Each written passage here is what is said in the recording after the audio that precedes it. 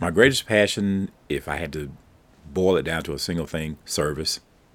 That is really my greatest passion. I say that because I'm a person of strong faith, and I believe that service aligns perfectly with faith.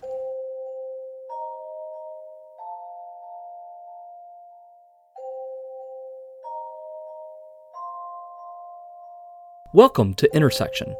I am Bobby Ratu, storyteller. I'm Michael Cunningham. I'm the Vice President for Community Health Partnerships at ANMED Health.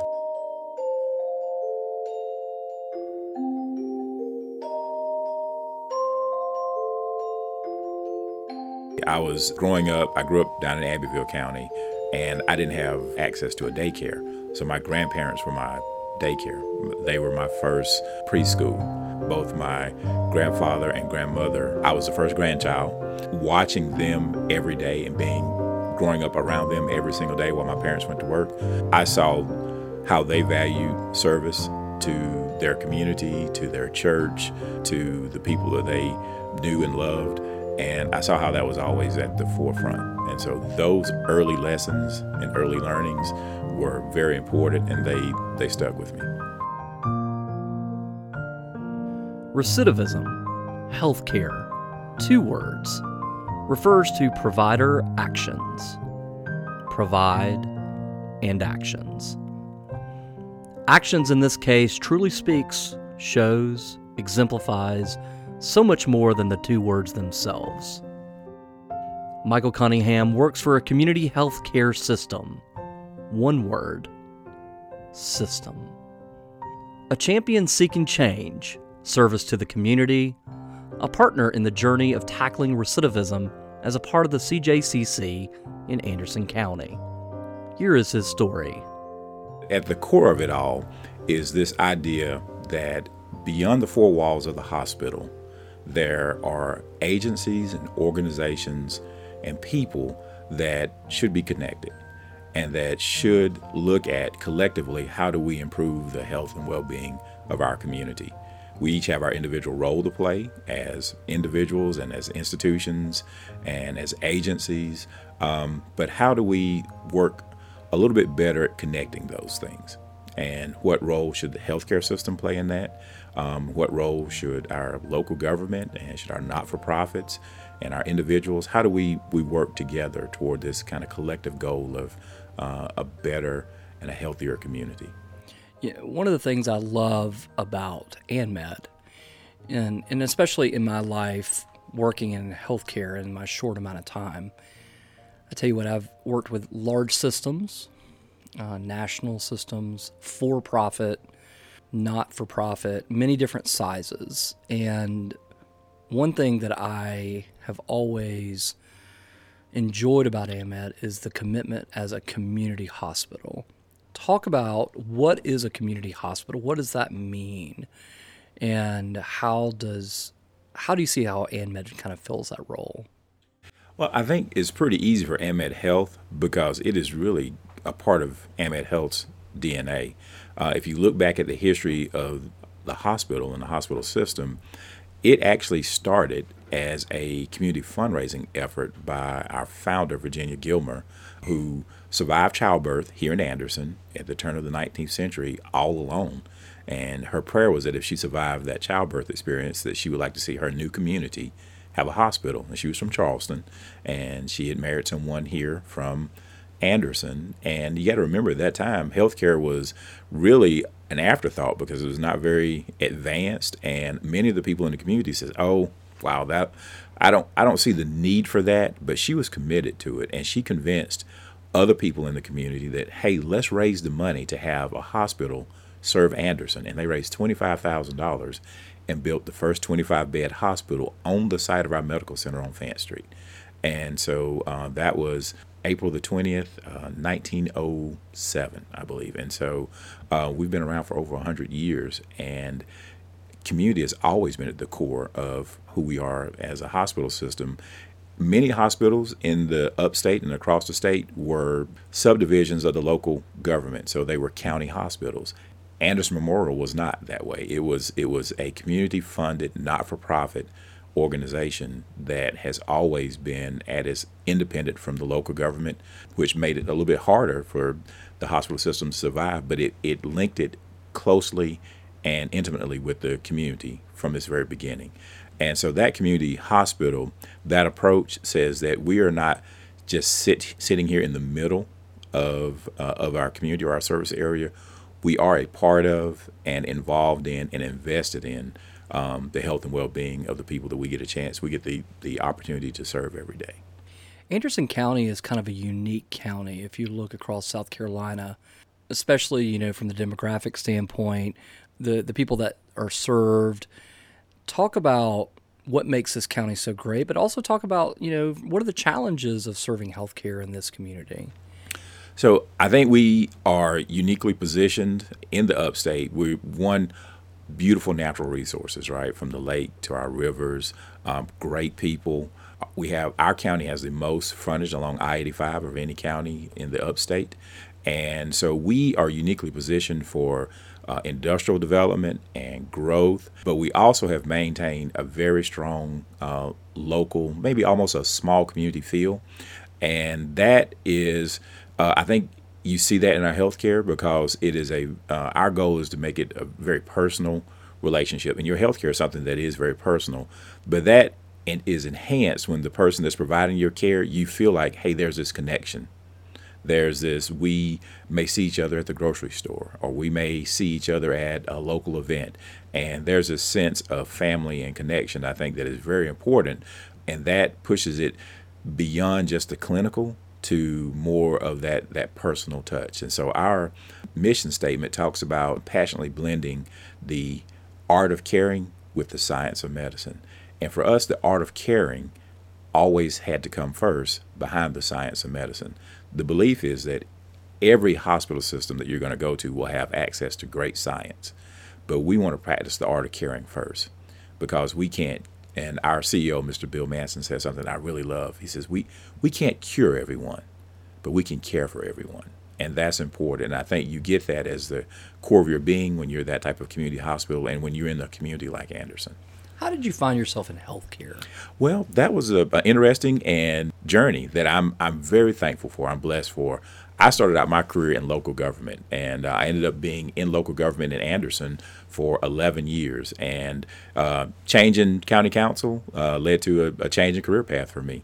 And I ended up in healthcare when I didn't intend to, but it ended up being a great time to be in healthcare. 2009, 2010, we had this great intersection of kind of policy and politics and healthcare with the Affordable Care Act. I was very familiar with the kind of the policy and politics side of it. And I think the people that have been traditionally in healthcare were very familiar with the healthcare side of it. But it gave me a chance to get involved in healthcare at that intersection of those two.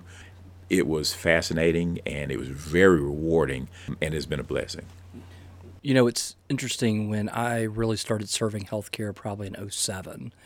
Was about time when everybody was talking about PPACA and what's coming down the pipe and everybody was just run away from healthcare. It's going to change so much. And I was getting fired up about it because I was so fascinated about, I would say not so much about the unknown, but more of what was going to be the future of healthcare. Did you get excited to get involved in something that could truly change a community in the way that healthcare delivery happened? I was very excited, and I'll tell you why. My whole reason for getting involved in local government is because at the local level, you can't pass the issue down to anyone else. It can pass from the federal to the state, but once it gets to the local level, you have to solve the problem. You have to resolve the issue. You have to be actively engaged in coming up with solutions for the people that you're going to see every day and you're going to live around and interact with. And for the discussion around healthcare and transformation of healthcare, it was equally exciting because it was going to be very personal and something that ultimately, it started at the federal with policy, but it was going to be something that was going to be implemented on the local level. And it was going to have impact on people that you see every single day and that you get a chance to serve with and care for and your own family. And so being at the local level as all of this was happening was very, very exciting, because what I was hearing from the people who had been in healthcare their entire careers was that, yes, this will be a ground shift for healthcare. It will be a transformation for healthcare. And there was some anxiety involved with that. But I think from the people that I was working around, there was also a bit of excitement around what comes next. And so clearly you want to keep the lights on, right? You want to understand what will be the financial impact on the healthcare system for some of these changes. But you also go back to your core mission of that art of caring, then the science of medicine. How will this enhance our capability to do that? How will it help us be recognized as kind of the gold standard for healthcare in our community and continue to be a leader? And all of that presented itself as an opportunity for us. I've always had the utmost respect for you and your work. I remember the first time really interacting with you was Hospital Day. And I can't remember the year, but it was about, I would say roughly around 2010, probably right after the Supreme Court ruled. And we were down in the legislature in Columbia, in between the House and the Senate, waiting for breaks in session to interact with the legislators. And I remember walking around and noticing that you, and there were so many people from ANMED there, really advocating for hospitals and how they serve the community. And it was fun to watch you talk about it very passionately and how you serve your community. And as I've watched your career, in everything that you've done, and then getting to the opportunity to serve with you on the CJCC, it was like, this is so awesome, an opportunity to work hand in hand. Why are you so passionate about healthcare? What makes one not just talk about community partnerships, but be willing to advocate for something that is such an important, vital part of our community? I think all of us hope that the things that we get an opportunity to do in our career and in our lives will have a positive impact on people. For healthcare, we are blessed in that every day we get to see a tangible impact to the positive, hopefully for the positive, in someone's life. And that is incredibly rewarding.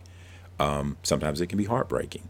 But at the end of the day, you get a chance to work in a profession where you get a chance to make a difference in lives in a real tangible way.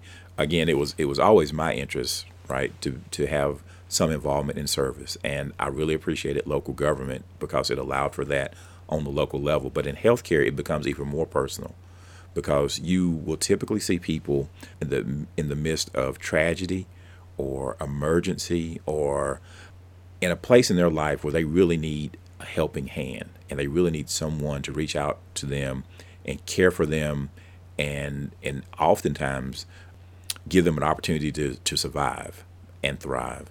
And that is very, very encouraging. Even after a long day, you can look back and say, the things that we've done today had a very tangible, positive impact on someone's life.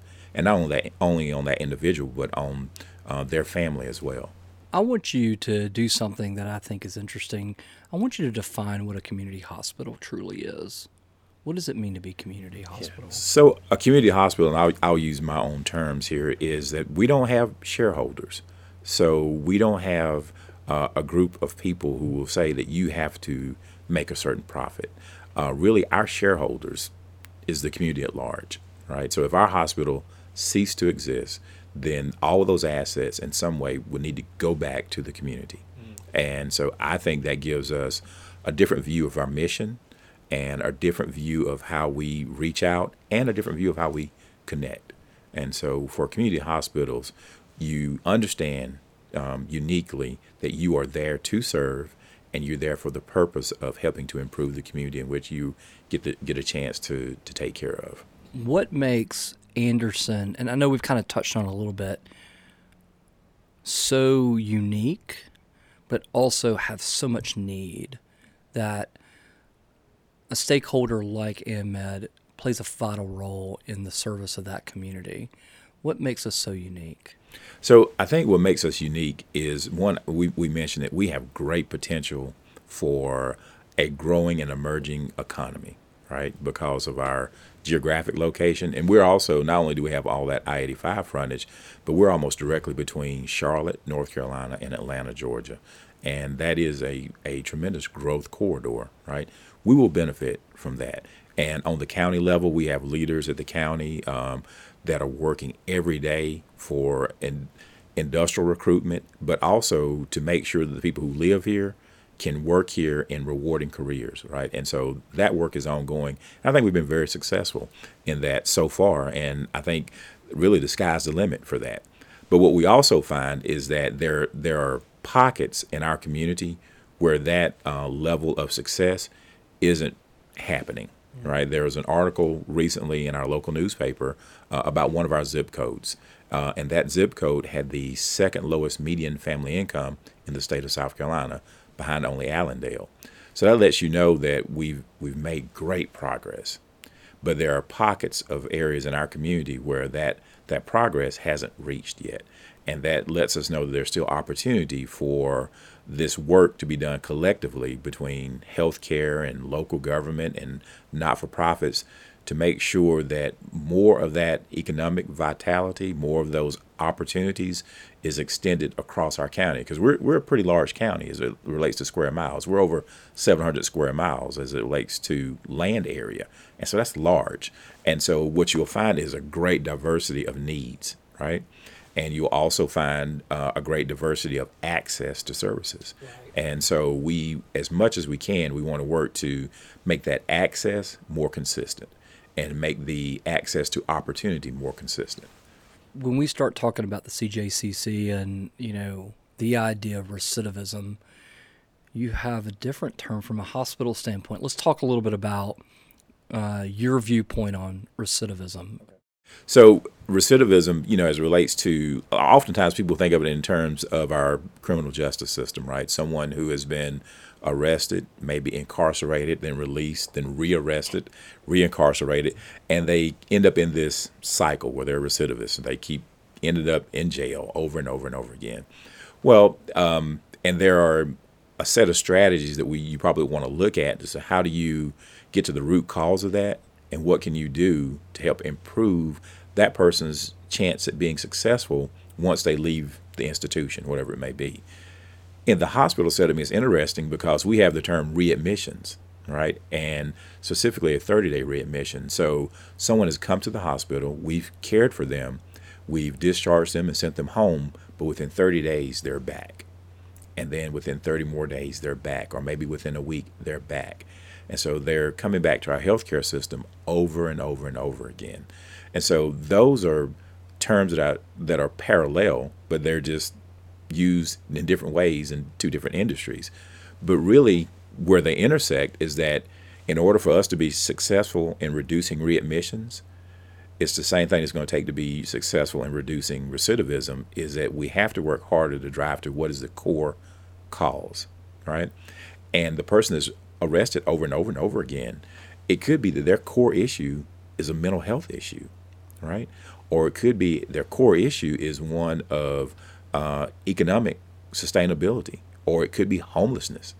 Some of those same issues will pop up in the readmissions. Is that if you think of a hospital system, we can control what happens within the four walls of the hospital. We can have a care plan, we can have access to medications, access to diet. All those things are very carefully controlled in the healthcare setting inside the hospital. But people get better, usually because of that structure, and we send them home. And so their core issue may show up again as soon as they get home and cause them not to be successful.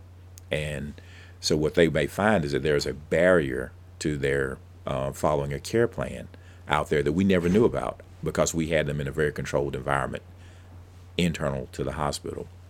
Someone in an institution may be in a very controlled environment in a different way. And then you send them home, but those core issues that were out there that led to their being where they are may have never been addressed and may cause them not to be successful with the care plan, right? And they show up again. So those things have a chance to intersect and for it create greater conversations around, are we really reaching the root causes of both recidivism and readmission? And as a community, are there gaps in us reaching those root causes? And what can we do collectively to help us better address those core needs? In healthcare, they call those the social determinants of health. So those are things that are medically not critical, but have a huge impact on a person's ability to be successful in their overall health and well-being. There are some studies that say that what we do in the healthcare setting only impacts about 20% of a person's ability to be healthy. And the other 80% falls into that category of those social determinants. So how do we understand that better, and how do we do a better job of connecting the dots to make sure that we're getting to those root causes? Thank you for listening. I hope you enjoyed the conversation surrounding recidivism in Anderson County CJCC. Interested to learn more? Check out the show notes to learn more about Anderson County CJCC. For more information about our show or other episodes, go to intersectionpodcast.com. That is, intersectionpodcast.com. Intersection is powered by Touchpoint Media Network, podcast dedicated to discussions on all things healthcare. To learn more, go to touchpoint.health. That is, touchpoint.health.